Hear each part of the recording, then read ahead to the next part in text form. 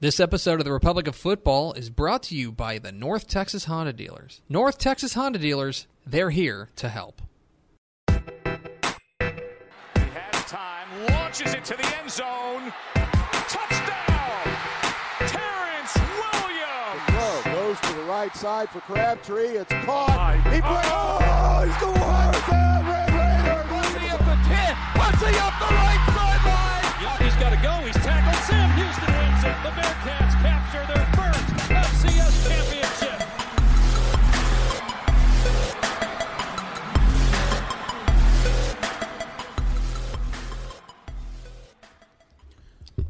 Welcome, everyone, to the Republic of Football. I'm your host, not Shahan J. Raja. I'm Ishmael Johnson, the other host, because somebody had to move on and do some other stuff, or I don't know. Hopefully he'll be back. I don't know. No one ever told me anything. Anyway, sitting with me this week is Greg Tepper. Oh, my gosh. Greg Tepper. Thank you for letting me sully your podcast. What are you doing here? Basically, we had to have somebody host it. Right. And so you asked Pickle, and she's not talking to you right now. That always goes that way. You asked Will Wilkerson, and he just kind of stared at you. He never says anything. And then you came to me, and you're like, hey, third choice. you're literally the only option we have. Yeah, so that's what's going to happen. We'll see how long that goes. Hopefully not long. We'll figure that out later. I don't know. I think we'll be okay. We'll be okay. We got something up our sleeve. I don't think you're going to have to deal with me for too long. I'll Yeah, just say that. we'll But see. today you do. Yeah, for today, unfortunately. Week 1, or I guess I don't know, there was a week 0 last week, so I guess we can just jump into that. There was football played. Yeah, there was. What do you consider last week? Week 0. Week 0. And I've got to be honest. I'm glad UTEP won. We'll talk about them. Yeah. I don't like week 0. No, week 0 sucks. I think it's lame. And It's like you got to pretend there's football, and it's like, yeah, there is, but like the fanfare's not there. You know, it's like a couple teams, Illinois and Nebraska, cool, I guess. do you know what it is? Is Yeah. that if there's a bad game, you can't switch away from it. Right. Do you know what it is? That's a good point. That's a good point. A good way of describing it is kind of like the early week, like the early part of bowl season, Mm-hmm. in that, well, there's a game on right now, and so you have an option to either watch it or not. Mm-hmm. But also, Middle Tennessee is up 40-0 on Navy, and it's like, well, I don't know if I'm super into this. And also, I mean, I'm going to be candid. I wasn't paying $20 to watch that game, the New Mexico State. It was on Aggie Vision, wasn't it? No, or whatever it was. I or- caught up on highlights. It was, yeah, exactly. I caught up on highlights. It was like on Aggie Vision, which is like the New Mexico State thing or whatever. It was something, but you had to pay $20 for that game exclusively. Yeah. It's not like paying $20 for ESPN Plus or something like that. It's Right. like, oh no, here's just one broadcast. And so I caught up. I kept track. I was following, our guys Adrian and everybody in El Paso that were tweeting the game. I kept up, checked the stats. I was like, okay, that's the game. That results is what I expected and what I hoped for. And now we can move on to me actually paying attention. I don't want to crib from my own other show, Texas Football Today, every weekday at noon on TexasFootball.com. That's what we definitely need is plug in that show. But I mentioned this. We should not take this for granted. Right. Because UTEP has not come out and legit smashed somebody in a long time. Sure. I mean, you remember a couple of years ago when Houston Baptist gave them a huge scare. They lost to Northern Arizona in the Dana Demmel era. It was Stephen F. Austin who came to UTEP last year and gave them a big worry, deep into the second half.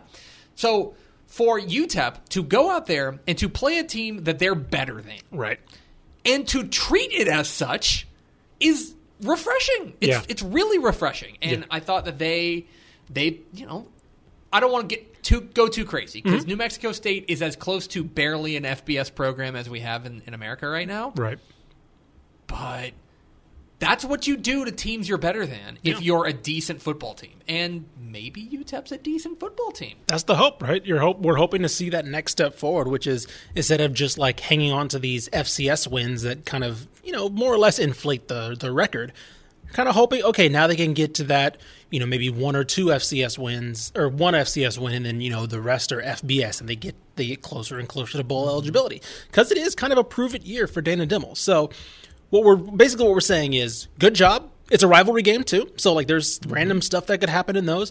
Jacob Cowing played incredibly, 5 catches, 158 yards, 1 touchdown. Unfortunately, I think the only negative, I think, is Deion Hankins is doubtful this week against Bethune-Cookman. So that is, of course, unfortunate. But they should, hopefully that's more of a precaution because they should more or less take care of Bethune-Cookman, you'd hope. But yeah, so I think we saw everything we needed to see from this team in week 0, rather.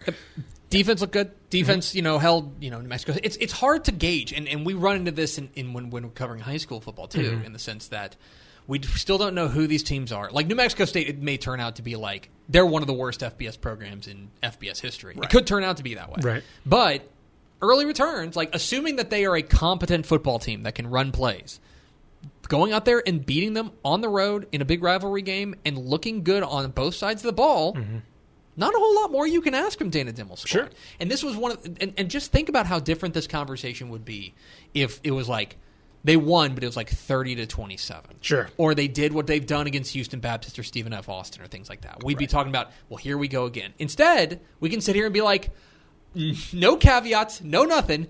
UTEP won a football game going away. Yes. That's good. That is a good thing. Yes. All right. So our next, before we get into our picks this week, we have one more piece of news. Apparently, A&M's won the national title. Everything's good. Jimbo Fisher's put the Aggies on the mountaintop. Wait, actually, no, I'm sorry. I'm looking here. He has not done that. They have not made the playoff either. That's weird because I'm looking at it right now, and it says that A&M's given Jimbo Fisher a 3-year extension on a 10-year, $75 million guaranteed contract. And I'm reading here, yep, this extension is also guaranteed. So, annual salary raise from $7.5 to $9 million. So, I guess I have two questions for you. One, who were they fending off? And two, did they really have to do that before the expectation year that we have now? Let's just first and foremost say congratulations to Jimbo Fisher, who finally has some financial security. Right. It's just that's good. Yes. I'm happy for him. Yeah. Obviously, this is strange, and I don't really.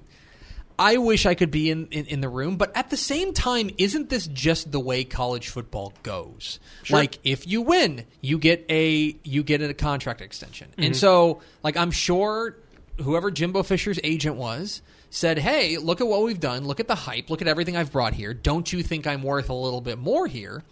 And I doubt that there were any sort of threats to leave or like, oh, maybe I'll go look at, I mean, where would you go? I was about to say, who takes him? Like he's not paying that off. Like if he goes to look somewhere else. And the other thing is, and maybe I'm wrong, sure, but I've never gotten the feeling that like the NFL is a viable option for him on either side. Like either the NFL would want him or he would want the NFL. Right. Which seemed like the only real step up, unless he seems happy at A&M. It seems like this was more like we're doing this because this is what you do when you win. Like you pay your coach more. And the only problem is they were already paying him a lot. A ton. And so now, I don't know. It's a strange circumstance that it's all funny money there anyway. Like it's all the difference between $7.5 million and $9 million is $1.5 million. I should be clear about the what it actually is. But at A&M, where they have tons of money and one of the richest programs in America, they don't have to worry about this. So, if anything, this just like, I don't know, like does it give him job security? Is his job any more secure today than it was yesterday? Right. I don't think so. I mean, it's not any more secure. Like, it's just, he was already, again, no program, like, he was locked up for 7 USC more years. Wasn't going to come and say, yeah, we'll pay that buyout, whatever the buyout was, the rest of your contract to come coach here. Like, he was there. There was no next step. Yeah, like, I mean, Bama's not coming tomorrow to get him. Like, they weren't, I don't know. It was, in my opinion, this is my opinion, and you can all mark the time here on September 1st. 2021, I should say. Yes. Jimbo Fisher will either retire or get fired. Right.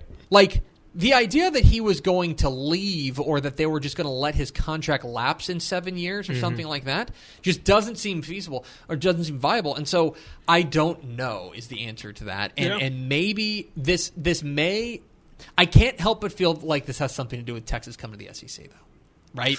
Ooh, I can't help but feel like this has something to do with – Texas is joining our league. We need to, and maybe that gave Jimbo Fisher's agent of saying, "Don't you want to make your coach feel like he's the head coach of the most preeminent program in the state?" That 5 to 10%, whatever that agent cut is, that's pretty interesting. Like that he definitely deserves that. Well, cut. that's the thing is that these agents work on the idea of how can I get my client more money because then I get more money, right? And so I'm sure they went to them, and there's nothing that gets A&M regents and A&M, people writ large more riled up than, hey, Texas is around the corner. You might want to make your coach feel a little bit more appreciated and make him treat him as if he's the number one coach in the state of Texas and if not America. Right. And so I can't help but feel like that has something. There's at least a kernel of that because otherwise it just feels like something that you do, something that we've become part of the culture of college football, which is when you win, we just pay you more. And, right. We don't really ask questions. Exactly. So let's get into the picks this week. But before we do, this is the Republic of Football. Subscribe to us on Apple, Spotify, wherever you get your podcasts. If you would like to become a Dave Campbell's Texas Football subscriber, feel free to do so. I believe they always hear Greg's voice saying that repeatedly. Go to TexasFootball.com. We got college pick'em. We got high school pick'em going on now. I know we had a little bit of a mishap on the college pick'em. That is up. That will be up every single week. Enter, I believe, is a $25 gift card for the weekly winners of both the college and the high school. So go have fun. It's football season. Let's do it. All right, let's get into the picks. Are there games this weekend? Maybe. I don't know. I haven't checked. I mean, UTEP's undefeated, so to me, that's the season thing right there. We could probably fold up shop and just be like, let's just go back play by play. Yeah. We'll take one quarter at a time for the next 4 episodes and break down UTEP's win over New Mexico State. Right. I haven't checked LSUfootball.net/schedule.htm lately, so I don't know if there's games. Which, by the way, buddy, that bookmark, the king, yes, the actual king. That is the bookmark. I like TexasFootball.com. I love LSUfootball.net/TV schedule. Yes. .htm. That is. That's a free plug for the greatest website to ever exist during football season. And by the way, I joke about that, but you have to put in that exact thing. If you can't take off the .htm or it won't work. It is the weirdest one-off website, but it still functions. So good. 100%. It's perfect. And that is exactly what I use to build the schedule right now. So, 1 p.m. on ESPN Plus, we have the Fighting Bloomgrens at Arkansas. Rice at Arkansas. Arkansas is minus 19.5. Now, before I ask you what do you think about this game, Bloomgren said something that worried me a lot this past week during the press conference. Let me see if I can find the exact thing right here from Steve Helwick on Twitter. Rice head coach Mike Bloomgren on the quarterback battle between Wiley Green and Luke McCaffrey. The people in Arkansas are going to see 2 quarterbacks this weekend. Now, I don't know about you, but when I heard that Luke McCaffrey was going to Rice, I was like, cool, there's their quarterback. It sounds like they don't have a quarterback. Yeah, if you got 2 quarterbacks, you got no quarterbacks. You got no quarterbacks. And so I don't know if that means Luke McCaffrey's not impressing or if Wiley Green is impressing, which all respect to Wiley Green. I feel like if Luke McCaffrey was the guy that we thought he is, he'd be starting. That makes me feel like he hasn't picked up. Maybe he hasn't. Let's take the most generous assessment of that, which is that he hasn't picked up the offense fully quite yet, and that Wiley Green, because he's been in this program for longer, understands the offense more. Yes. If Luke McCaffrey can't beat out Wiley Green for the job, Rice has pretty big problems. And this is speaking as somebody who thinks that Wiley Green is fine. I know there are people who don't think that, but that seems a little bit troubling. And especially going up against you're going up against an SEC team, going on the road, take on an SEC team, and an SEC team that people think Sam Pittman's gotten them out of the ditch. Yeah. They got some momentum behind them. They're not okay. Here's a hot take. Arkansas is not winning the SEC this year. Right. Okay. But They could challenge for bowl eligibility in the SEC. They could ruin someone's season, right? We'll talk about A&M a little bit later. But they are good enough that on their best night, they could ruin someone's season. Yes. And what's concerning to me is that their secondary looks like it's going to be pretty good with a number of really strong, let's be honest, Texas guys, including Jalen Catalon, still back there at the safety spot. And they're going to be pretty darn good. Yeah. I think their defense is going to lead the way a little bit early, especially in the secondary. Their front seven, some work to do. But you would hope that McCaffrey would have won the job right away so that they are going to be able to go out there and maybe make some noise against Arkansas. But that's troubling if they haven't landed on one guy. Yeah, I think that's why I'm going to go with Arkansas to cover because you're right. Don't get me wrong. Rice, I don't know if this is going to necessarily if Luke McCaffrey was the guy, I would probably still take Arkansas because I don't think the quarterback play is necessarily in this what Rice wants to do. They want to grind the ball. We know their defense is going to be what they're going to hinge a lot on. It's what they did last year when they looked really impressive at times. It was because that defense really played up another level. And so I think that's going to be the case for the first couple games, regardless of who's at quarterback. And I just think that Arkansas's offense is going to be a little too much for that defense to start off. They are going to work in. It sounds like KJ Jefferson is their guy, and KJ Jefferson made one start. He's a pretty well thought after prospect, but basically he hasn't been. He's taken over Felipe Franks, but he's inexperienced. Yes. The best thing that you can hope for if you're Arkansas is that things haven't clicked yet, and that the Rice defense, which I do think could be decent. Yes. I think the Rice defense has a chance to be middle of the pack or better in Conference USA. You hope that you can take advantage of a couple of mistakes there. But the other thing that I'm interested in watching is the Rice offensive line against this defensive line this defensive line for Arkansas, because I feel like the defensive line for Arkansas is probably their weakness. And so maybe Rice can have a little bit of success running the ball, grind out some long possessions, and keep this game close. Right. But I also feel like going on the road and playing against an SEC team is probably a bad news, especially when you don't have a quarterback you feel great about. So I'm probably leaning towards Arkansas in the 19.5. Yeah. All right, moving on to 3:30 on Big Fox. Now hold on a second. Uh-oh. 3:30. Yes. Is that Eastern? Are you using Eastern time? I got these from LSUfootball.net. Yeah. Okay, well then maybe you're right. God's time I thought zone. If it's at 3:30, then I'm going to call. Yeah, I want to make sure it's God's time zone. Yeah, we don't acknowledge anything. I'm looking 3:30. Yeah, 3:30 Central. God's time zone. All right. Yeah. Okay. Mea culpa. I'm just used to. I guess I'm just used to. And I guess that's right. 3:30. The 1 o'clock threw me off because it's noon kickoff. That's where I'm at. I was like, wait a second. There's supposed to be 3.5 hours. Big noon Saturday. Right. So 3:30 on Big Fox. Number 23, Louisiana. At number 21, Texas. All gas, no brakes. Kicking off Steve Sarkisian era. Texas, -8. What, as a gambling degenerate, what are you thinking of that line? Lot of steam behind Steve Sarkisian right now. Yeah. And maybe, okay. And starting quarterback Hudson Card. Yes. They've got a guy, although they said that Casey Thompson will probably see some time. Yes. I don't know if he's saying that in order to keep him out of the transfer portal. I also hope that it's design packages as opposed to we're going to run him in the second quarter, as opposed to just sticking with a guy and having, like I said, just set plays for Casey Thompson to run. Let's take a step back. Yeah. If you are unfamiliar with Louisiana, they're super good. Yeah. Okay? They're sometimes it feels like the AP or the rankings people throw in a team in the 25 spot just to be like, look, we care about the little guys. Right. There's an argument that Louisiana's underrated here. Okay? Louisiana's really good, coming off their 2 best seasons in program history. They bring back quarterback Levi Lewis, who was spectacular last year. I think that their defense has a chance to be excellent at all levels. Their defense is going to be awesome. Yeah. They're a little light on the receivers and things like that. Make no mistake. I know that this is a Sun Belt team. Sorry. This is a Sun Belt team. But this is if they're not the class of the Sun Belt, they are very close to the class of the Sun Belt. And if you think that this is your standard opener for a Big 12 team, like, you're wrong. This is a team that is 100% capable of coming in and beating Texas. Yes.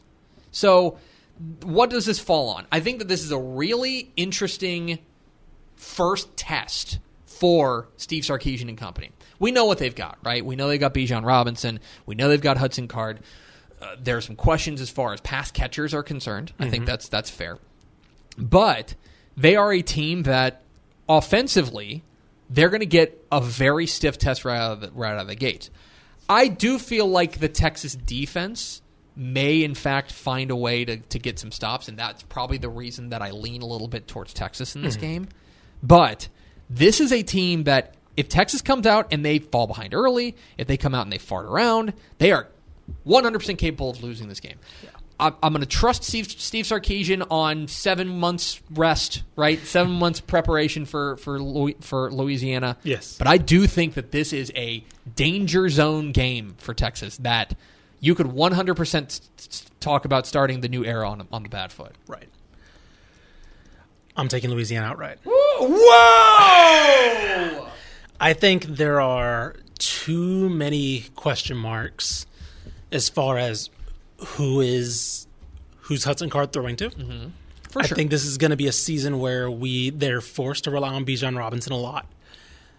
I think that defensively, they have the potential to be really good, right? I do think me and John talked about this before in a past episode where I do think they have the potential to be second best defense in the Big 12 if they hit some of their ceilings. I think Baylor, and then I think that's Texas and TCU are right. I think TCU's next and then Texas, but in Iowa State there. But I think if Texas hits their ceiling, they could have a chance to be that next step.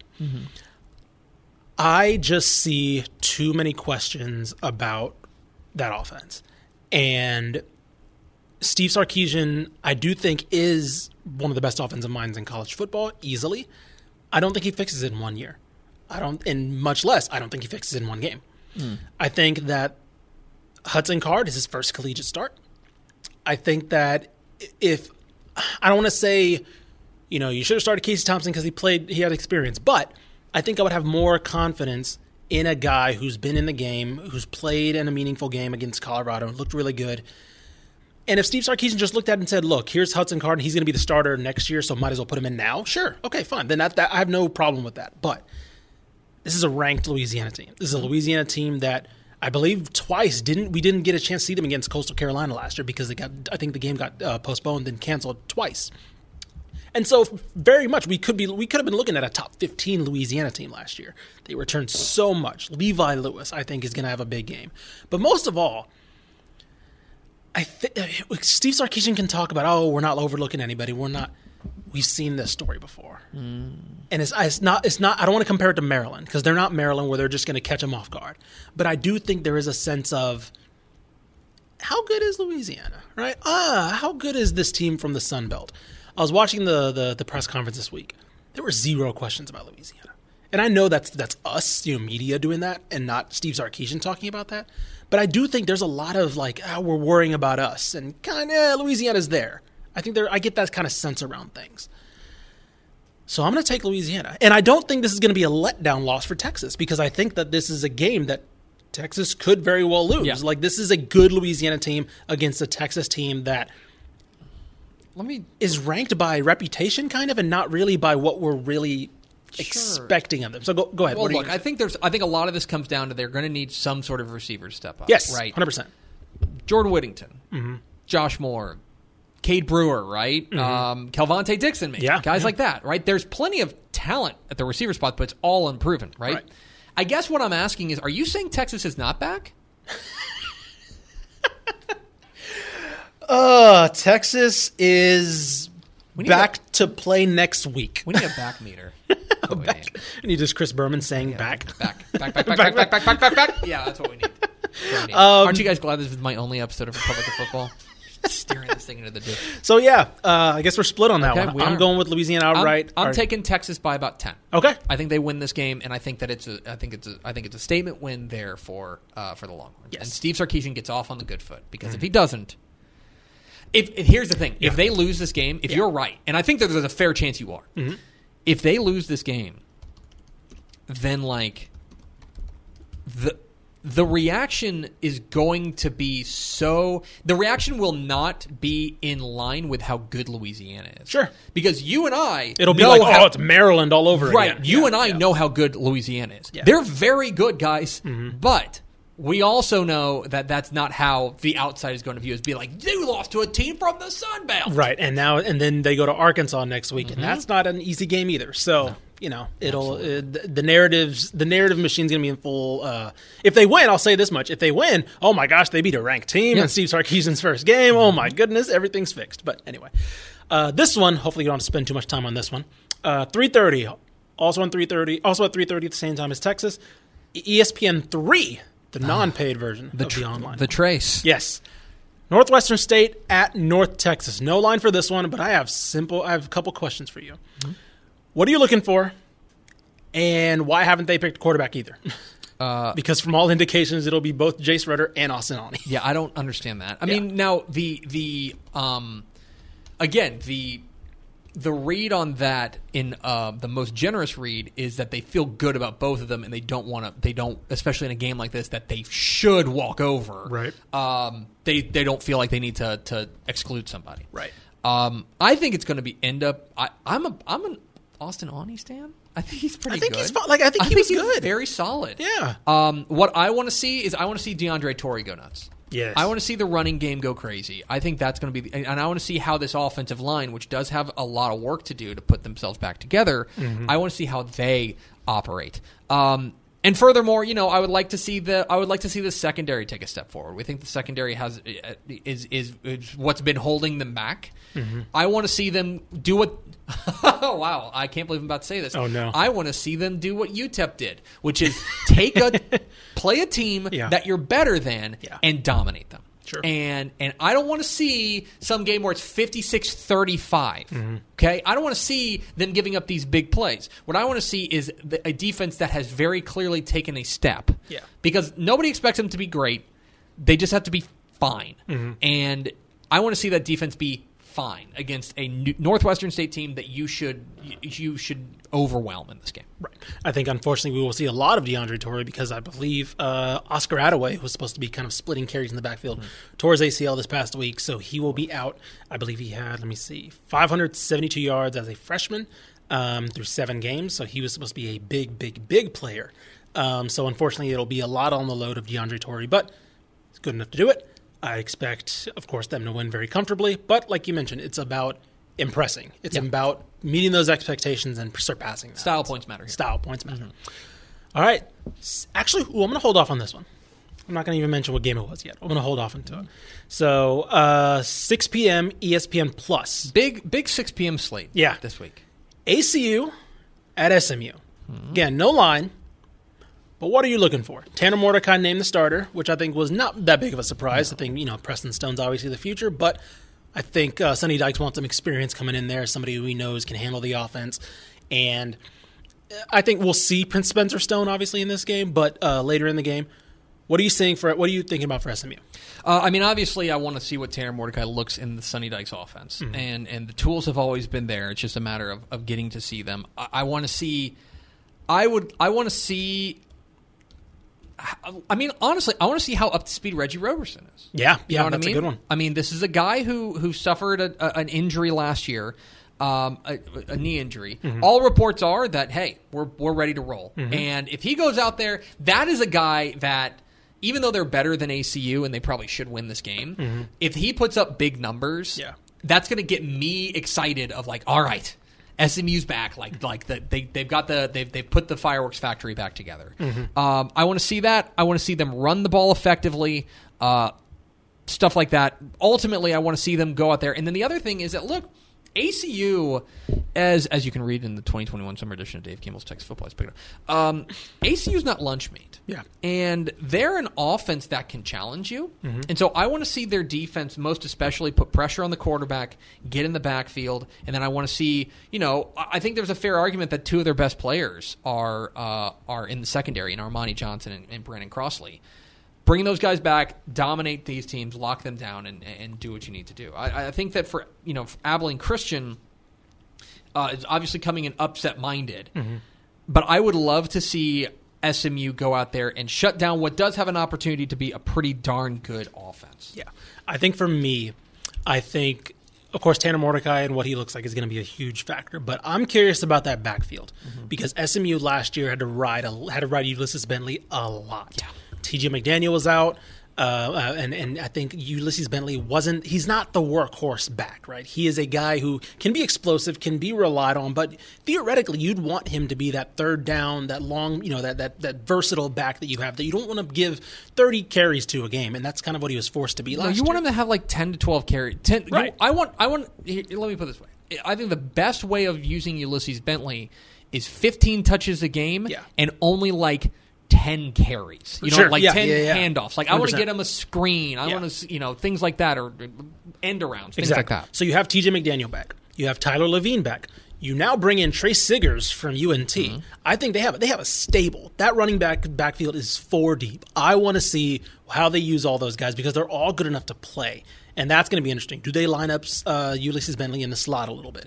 Do they, who's the feature back? I think TJ McDaniel was lined up to be that guy last year before he got hurt. Is he still the guy? Trey Siggers comes in. Now you have another D1 top-tier caliber running back coming in. I'm curious to see what that part of the offense looks like because we're used to seeing SMU as this, Sonny Dykes, variation of the air raid. But now they have balance, and that's kind of what's made SMU really potent on offense the past couple of years is that balance. Now they add even more reliability in that backfield. What does that look like? That's going to be the thing I'm going to watch for me. One thing about Abilene Christian. This is a team that's going to have some explosive weapons. I think they're better than their record indicated from last year. I don't think they're a 1-5. They were a 1-5 team, but I don't know if they are necessarily a 1-5 team in that regard. So for me, what I would like to see from them is big plays, and this is a good challenge for this SMU defense that we think probably holds the key to them contending in the AAC. All righty. Other 6 p.m. game. This one, because I believe we have the SWAC preview man. Let's go! This man who wrote the SWAC preview for the Dave Campbell's summer magazine, for the fall season. Prairie View A&M at Texas Southern, the Labor Day Classic on ESPN Plus. Let's run through it really quick. What are you thinking, Greg? Well, you previewed both these teams. I did. Do you know this is the second time they've played in 5 months? That's right, because they played in March. Yeah, jeez, they played in March. That is nuts. This is bizarre. Second time they played in 5 months. Okay.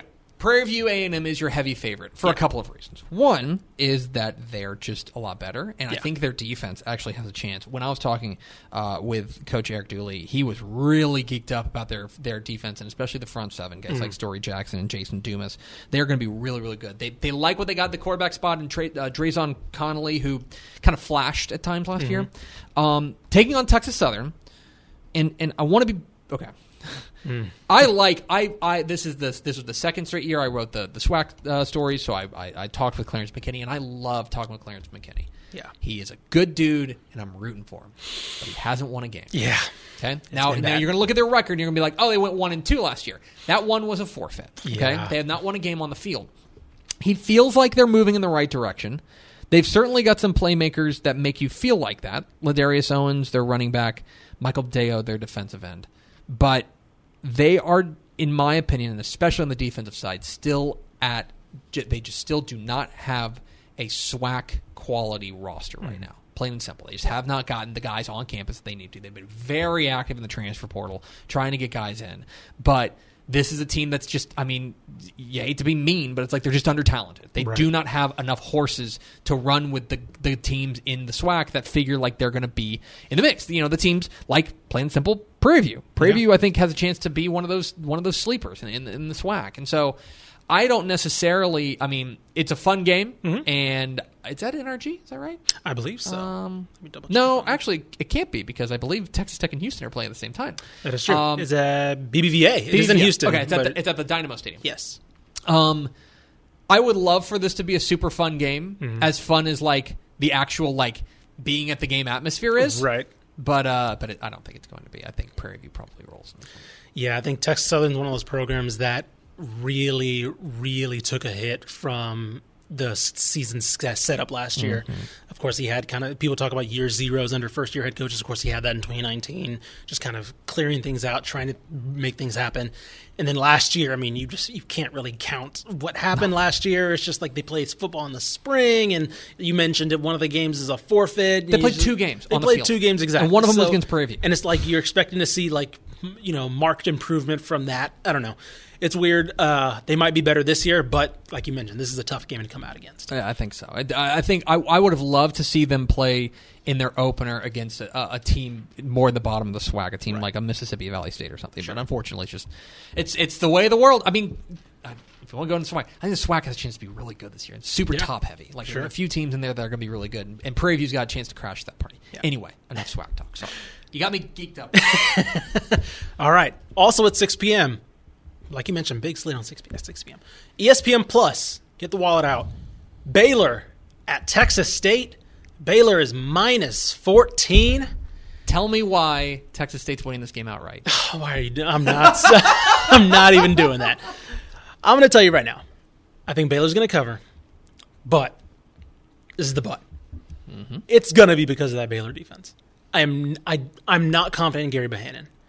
I am confident in Jeff Grimes. I think he will fix this offense, and by the end of the year, this offense will be something. I think in November, this offense will be something else that it will not be in week 1. I think Texas State's defense is remodeled a bit. They're not injured, which they were a lot last year. The secondary is better.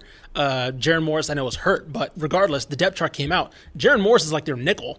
Like they're good enough to not have him be the number 1 guy. I think that defense is going to be better than they were last year. Not enough to really take the game to Baylor, but enough to make that offense have some questions, right? I would not be shocked to see if we see Jacob Zeno. I don't think we will, but I will not be shocked. Offensively, as good as I think Texas State can be, Baylor is just that good on defense. I think they have the best linebacker in the state. They have the best defense in the Big 12 potentially. That's going to be the issue. I think I see this game being 21-3, like kind of around there. 24-7, kind of that range. I don't think it's going to be high scoring. I don't think it's going to be a blowout, but I do think Baylor's going to cover. I think this is going to be a bit of a slog. Yeah. I think this is going to be a bit of a rock fight of two offenses that are still probably trying to find their way and trying to figure out what happens. I mean, let's also talk about the fact that Texas State has the most experienced quarterback in this game. Yeah, Brady McBride. That's not going to be. That's not going to. That's not a. Yeah, I think I tweeted that out when they announced Gary Bohannon. When I was saying it's not every day that they play a Power 5 school that was in the Big 12 championship a couple years ago and has the better quarterback. Texas State. Yeah, yeah, absolutely. I think that you're spot on. You've got two offenses that I think are going to be feeling it out early in the year. I have no doubt. I think you're right that Jeff Grimes is going to get that kind of wide zone offense going, but that's not something that you just go into the settings and change the offense scheme. It's going to take some time. And if Gary Bohannon can't make throws, then that's going to be a little bit of an issue. Right. I do think the Texas State defense, coupled with the Baylor offense, is going to be able to keep the Bobcats in this game. But I think that you're right. I think that in the end, this comes down to who has the better defense. That's going to be Baylor, and I feel like they're probably going to cover the 14. I am sorry to my mom, who's a strutter.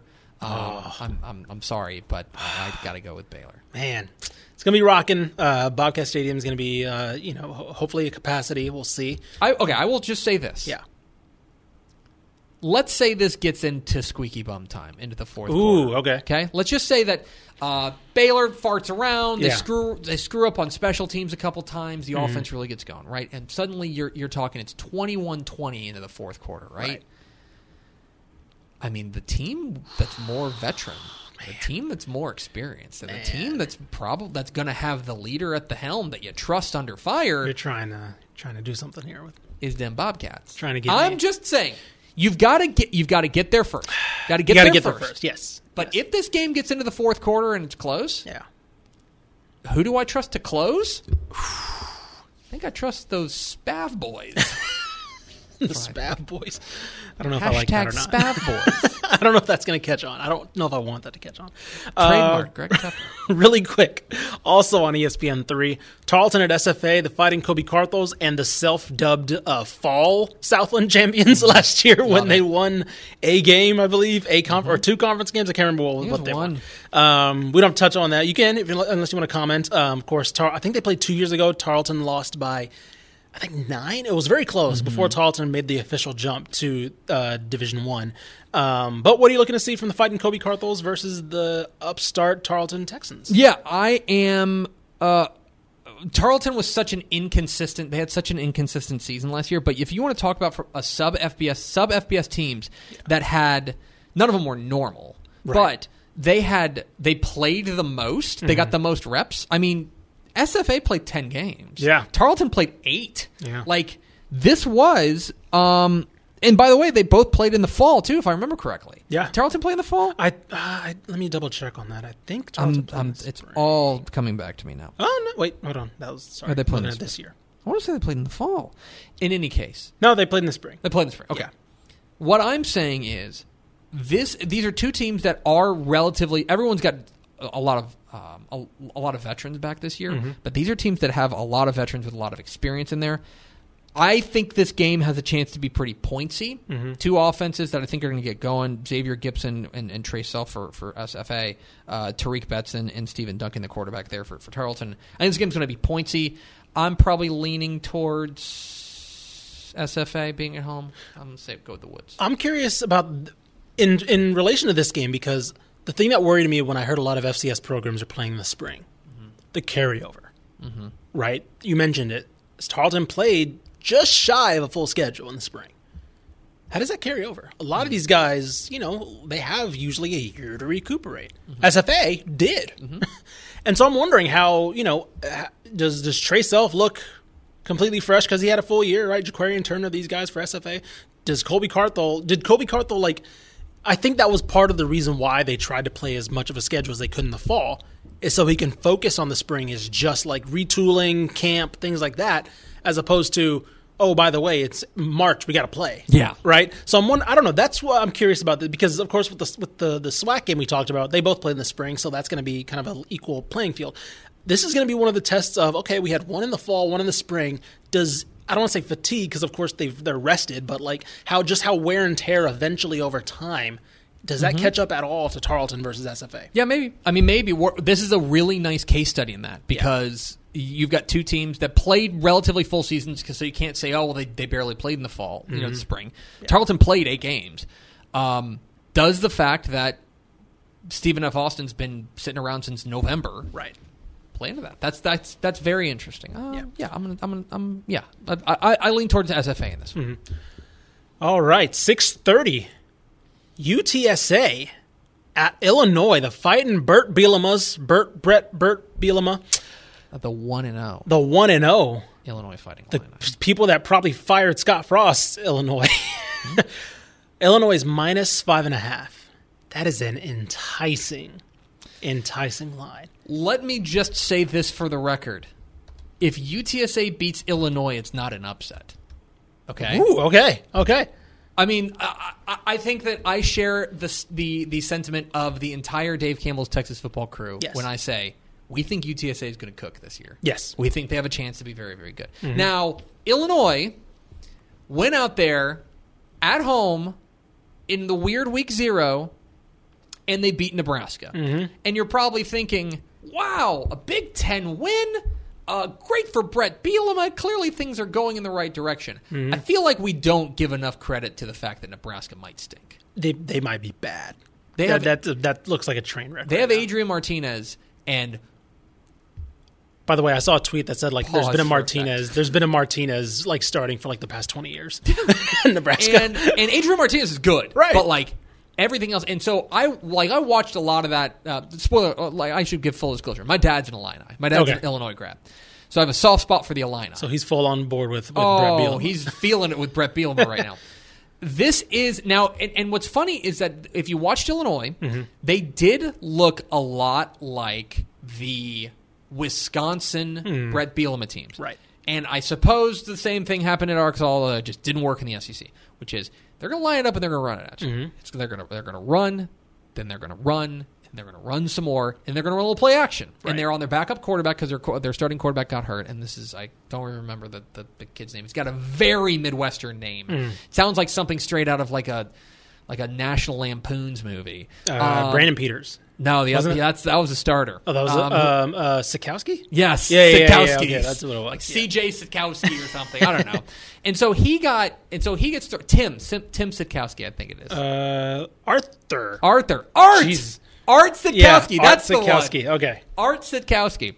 That is very Midwestern. And he came in and was fine. Yeah. But they were not. I mean, they were the better team than Nebraska, but I don't think that's saying a ton. I think UTSA is going to be able to move the ball.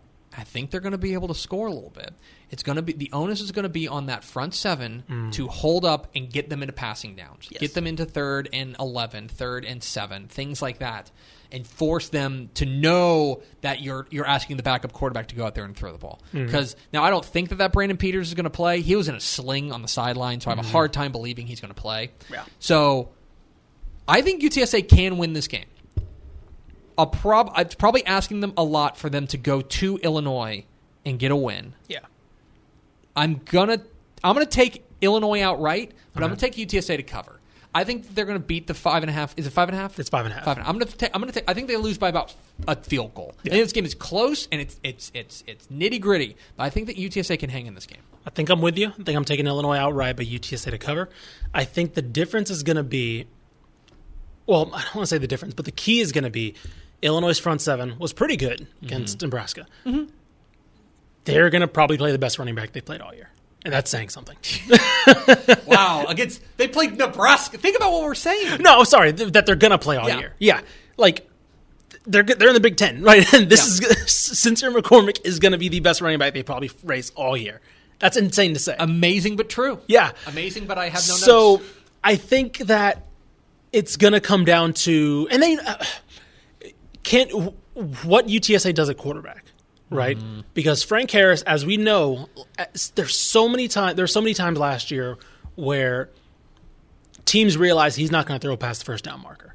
And then there were some games where he did, and the offense opened up. Sincere McCormick got his yards, and it was like, okay, here's more of this offense. And then kind of reverted back. He was so inconsistent, Frank Harris was. And I think they need that compliment because Illinois is not going to be surprised when Sincere McCormick gets 30 touches, right? The good thing about him, though, is that he's been able to generate those yards even when the teams know they can stack 8-9 in the box, try to stop him. They don't. But I think the front seven for UTSA is going to be really beaten down because that's what Brett Bielema teams do. I think they're good enough to hold their own, but when it gets to the third, fourth quarter, is that UTSA offense going to be able to stay on the field enough to give their defense some rest because they're going to be getting these halfback dives, these play actions for every single drive. And if UTSA's defense can force them into passing situations, then I think Rashad Wisdom, and they have playmakers on the back end to be able to make some plays. But I think it's about that offense staying on the field. I think UTSA needs to be able to have some balance to be able to give them some frustration. So that's kind of what I'm looking for. I'm taking Illinois outright, but I will say UTSA covers. I hope that we finally see the Frank Harris that I think we've been wanting to see because there's a dynamite player in there, and he's flashed it. He has. So many times. We've seen it. Yeah. If he can harness that. Yeah. If he can harness that, then he's the game changer. And he's the guy that could take them from, like, darling of Conference USA, like sexy pick, to, like, legit murder machine. Yes. Like, if he gets going, then, like, I don't know. I'd love to see it. I'm going to take Illinois outright, but I do think UTSA keeps this thing close. All righty. Let's move on to 7. Like I said, there's one more 6 o'clock game, but we're going to save that one for last. 7 o'clock. Kent State at Texas A&M. I'm going to look up everything about Kent State. Jimbo Fisher and his money bags are minus 28.5. I guess there's no spoilers to say we're both taking A&M. But what are you looking for? I don't know. I'm leaning towards the Flashes. You're thinking upset pick here. Let's see if I can find anything. The money getting to Jimbo Fisher's head. Let's see. Kent State. They're well, now I will say they're in Ohio, right? Kent State. Yes. They're like, I don't know.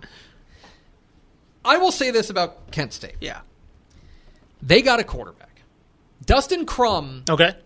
can play. Sure. Okay. Dustin Crum was very good last year and has a chance to challenge this A&M defense, which I think is good. I think Sean Lewis is a pretty good head coach. Yes. Like he's shown to be one of the top young coaches in the nation. I think that in a as people who are looking at A&M thinking they have an opportunity to make the playoff, right?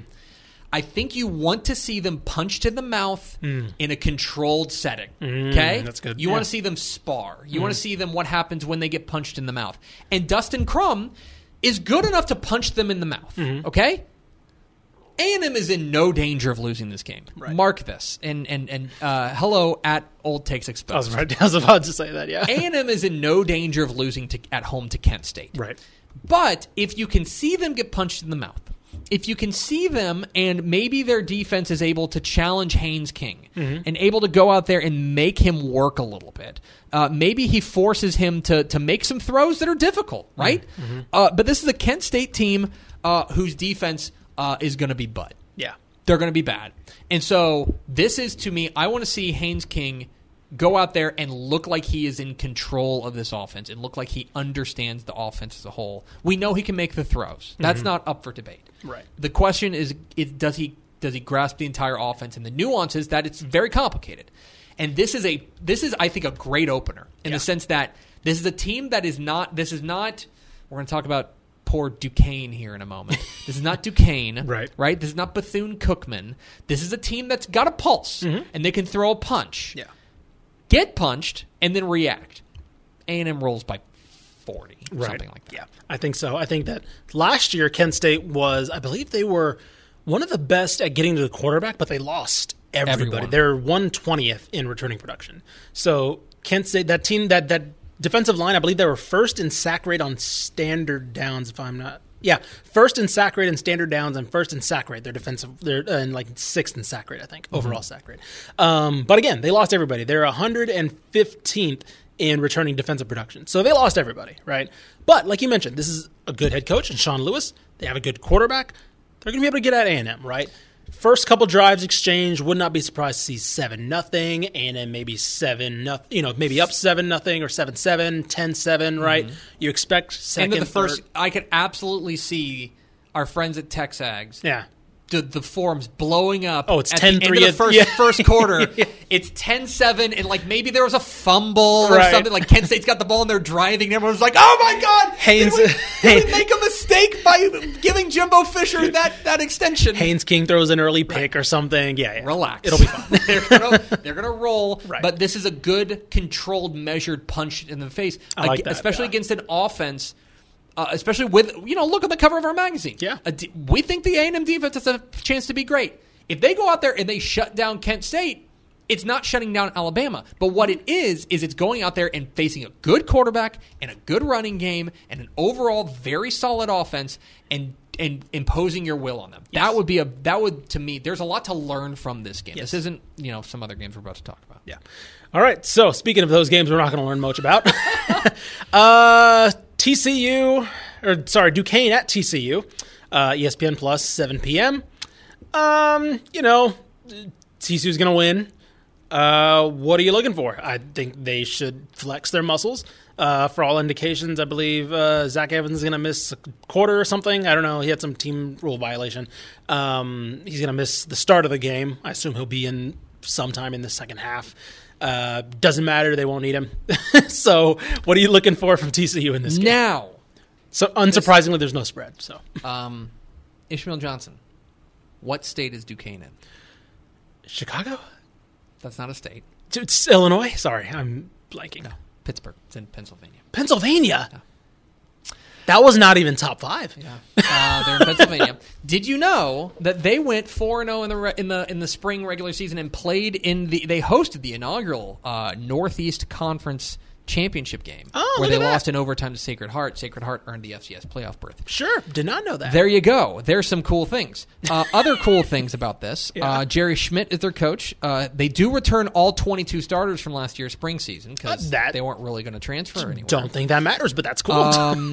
Elsewhere, Duquesne is scheduled to travel to Florida State to open the 2022 campaign with a return trip to Hawaii also scheduled. Hey, okay, good for them. I want to see the TCU defense, because let's also remember, and this is not as bad as UTEP, but there have been times where TCU has gone out there and played with their food in openers. Yes. And not looked great. I want to see this defense flex. I want to see this defense look like a team that could have the best defense in the Big 10, Big 12. I think that's really critical here, how they look. I think the offense is going to be just fine, which is strange to say. I think the offense, especially in this opener, is going to be just fine. I think Max Duggan's going to go out there and do what he needs to do. I think the receiving core is going to probably have one or two breakout players that we're really excited about at the end of the day. I want to see this defense. There's all eyes on the TCU defense. I want to see them get back to playing Gary Patterson style, knock you in the mouth, take the ball away defense. Yeah. And this is a good opportunity to do that against a Duquesne team that does return to all 22 starters and returns first team all NEC quarterback Joe Mishler. Interesting. Sure. There you go. He should be O'Shawn Mathis' lunch. That's exactly right. He should be swallowed whole by O'Shawn Mathis. Yeah, Kari Coleman, Dylan Horton, those guys. I want, like you mentioned, I want to see that pass rush. Yes. And specifically, that front four, getting to the quarterback. I want to see this defense absolutely dominate, which I think they could. Again, it's been a while since TCU's had that dynamic star defensive lineman. I think O'Shawn Mathis could be that, and I think he's going to lead a very good unit. I don't think, hopefully this will be a game where you look at the first quarter. Cool, 21-0. 21-0, and then go watch this next game. Right. So, 8 p.m., ESPN Plus, Bethune-Cookman at UTEP. So, we mentioned. Actually, hold on. Let me start off with this. I found this out. Greg, do you know the last time UTEP was potentially 2-0? Boy, not in the Dane Dimmel era. Nope. Probably not in the Sean Kugler era. It's definitely not in the Sean Kugler era. Was Mike Price their coach? Mike Price was their coach. I'm going to say 2013. Ooh, buddy, you wish. 2005. Oh my gosh. 2005. The last time TCU was, because the problem is they were always scheduled a money game, and so it was cool, Texas week 2, yes. Right? It was always one of those. So let me see if I can find it exactly. Right here, New Mexico State, and they upset Houston 44-41, and they started 3-0 actually that year. They beat New Mexico that next week. So UTEP has a chance to be 2-0 for the first time in almost 20 years. So that's insane. And they're going to be. They're going to beat Bethune-Cookman. Yeah. Bethune-Cookman did not play at all last year. They were one of those teams that just didn't. They haven't played since 2019. Now, this is to me, I just go back to what we were talking about off the top. Yeah. There's so many things moving in the right direction. We didn't even mention Gavin Hardison, who was very solid. That's all you need when you have the running game back there. And you have Jacob Cowing at wide receiver. Exactly. You got Jacob Cowing out wide, and if that defense is going to take a step forward, they should. I think they should win this game. You know, it probably. You know what this is going to be. They're probably due to let us down because it's been a minute, and so they're going to win this game like 35-21, and we're going to be real annoyed. Real annoyed. I'm annoyed right now. Yes. We're going to be real annoyed, but it's going to be a night game at the Sun Bowl. It's going to be beautiful, and is it on ESPN Plus? It is on ESPN Plus. I might crack a beer and enjoy myself a little bit of Minor Ball. I'll take a peek. Listen, they're going to be the first 2-0 team, the first and only 2-0 team in the state of Texas when we come and record this. Well, I won't record it, but next week, and we should relish in that. All right. Now, last game. I can hear Red Raider fans. I can hear Cougar fans. Georgia, Clemson, let's go. All right. I can hear them yelling, why haven't you talked about our game? Because we wanted to do it last. This is the game that I'm probably going to be glued to. Of course, Texas State Baylor's going to be on the big screen for me because I'm a homer. But you are a homer. 6 o'clock, big ESPN, NRG, the bright lights of that pocket outside of Houston that's kind of a bad location for a stadium. Texas Tech at Houston. Tech opened at 7.5. Dude, the steam. Down to 1. The steam is unbelievable behind Houston right now. And I'll be honest. Yeah. I don't really get it. I don't either. I understand. Let me be clear. I understand if you have questions about Tech. Yeah. I have questions about Tech. Sure. I'm interested to see exactly what Tyler Shuck looks like. Yeah. We still don't know. I think Matt Wells said that Sir Roderick Thompson, their running back, was going to be about a game-time decision, right, as far as whether or not he was going to play, right? But I have thousands of questions about Houston. That's why. Like, if it had opened at 8 or 7, what'd you say? 7.5. 7.5. If it opened 7.5, if it had come down to like 5.5, I'd be like, okay, that's some normal steam. Mm-hmm. For it to drop a full touchdown is staggering to me. And what I'll say about this is, I don't know. I think this is a huge opportunity for the Texas Tech defense. And here's what I mean by this. This is an offensive line at Houston that has a lot of questions. This is a quarterback in Clayton Tune who I think is solid but can get loose with the football. Mm-hmm. Okay?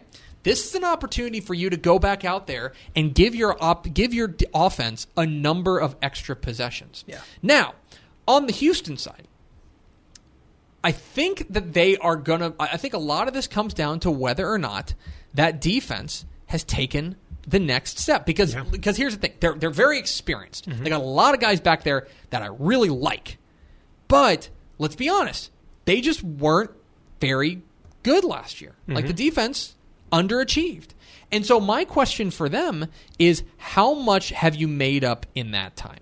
How much have you improved in that time? I think their offense is going to be okay.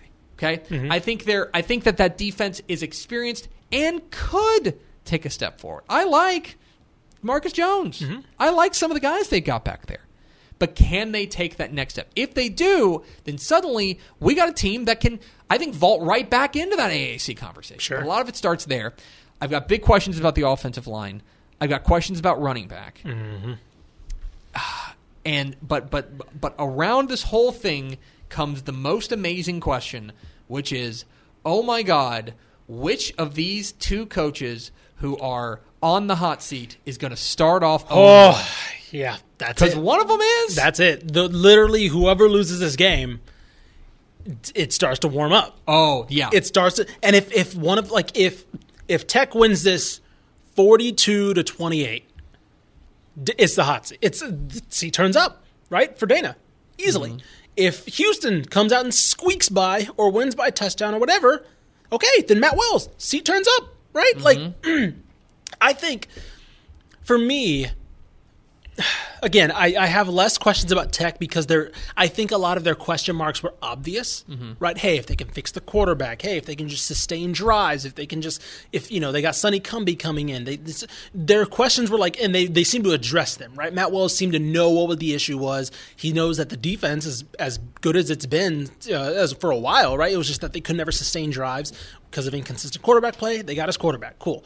They got an offense that isn't as stop-start as it was under Yost.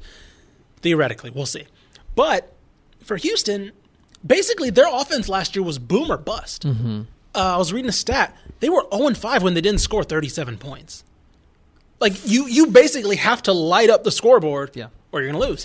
And that's not – I mean, their defense should be okay, but I think Tech's offense is going to be pretty good. I like Tyler Shuck. He was obviously first-team quarterback in our magazine. I really think he's going to have a bounce-back year. I have questions about what they did at Oregon with him and kind of how he underperformed there by some standards. I think that's more of a product of that than him as a quarterback. And so I think he's going to come out really good. And if Houston doesn't match what I think Tech can do, they're done. They're toast. Mm-hmm. So I don't know. The reason why this game was last for me is because not only is it, two premier Texas programs, but you mentioned it. This is a narrative game. Absolutely. This is the two coaches. This sets the tone for the entire season. The entire season. If somebody loses this game, immediately they're coaching for their job the rest of the year. Like, that's nuts to say about after week one, but that was kind of when we saw this game booked for week one, right when the season ended last year, we're like, oh no. Somebody could potentially lose that game and all of a sudden be coaching for their job the remainder of 2021, which I think is going to happen. So, I don't know. It's going to be weird. I think I'm taking Tech. I'm taking Tech outright. I'm taking Tech. I would have kept it at 7. I would have been comfortable taking Tech at that point. I think Tech's going to be – I would not be surprised to see 10-plus, double digits, because I just have so many question marks about what Houston is doing. I think Dana Holgorsen bet that first year, he bet on something different, right, the redshirt thing. I think COVID obviously threw a wrench in that, but I do not think he had an answer for what that the COVID and then the resulting transfer market did to what I think he was thinking that year was going to be for Houston. The matchup that I'm keeping an eye on here is the Tech offensive line against the Houston defensive front, because they do lose Peyton Turner. They bring, for all the guys that they bring back, they do lose Peyton Turner, who's their most effective pass rusher. They feel really good about Latrell Bankston coming in. And they lost Grant Stewart as well. Yeah, lost Grant Stewart. Yeah, at the linebacker spot. Yeah. They feel. I mean, I think Logan Hall has a chance to be has a chance to be a real breakout player at the defensive tackle spot. They've got to get pressure on Shuck, because the secondary is not. The secondary is going to be, in my opinion, a relative question for them, at least in the early going. As much as I like Marcus Jones, I think that they've got some holes to fill at the safety spots. And so as a result, can Texas Tech protect Shuck and let him throw? Can Houston get in his grill and make that happen? Because, look, this Texas Tech offensive line does bring back 4 of their 5 starters. Yeah. And they feel good about their offensive line. They feel like their offensive line can take a nice step forward this year. If they do, whoever wins there, I think, is going to win the game. Yeah. I'll take Tech because I think this is desperation time for Matt Wells. Yeah. Not that it's not desperation time for Dana Holgorsen, but I think that's desperation time for Matt Wells. I do think it's like a field goal game, though. I think this is something like 30-27 or something like that. But it's going to be great. It's the as much as we talked about Texas and Louisiana, this is the game of the week. Oh yeah, this is the game of the week. We're already talking about it's not hyperbole to say that we're already talking about like narratives for the season. Oh yeah. In this game, just because there's so many question marks between both teams, and we know that both coaches are in crunch time. And I'm looking up right now. So Roderick Thompson's in wait and see mode, according to Matt Wells. I think it's a game time decision. Apparently, he says everything's trending the right way, but we'll see.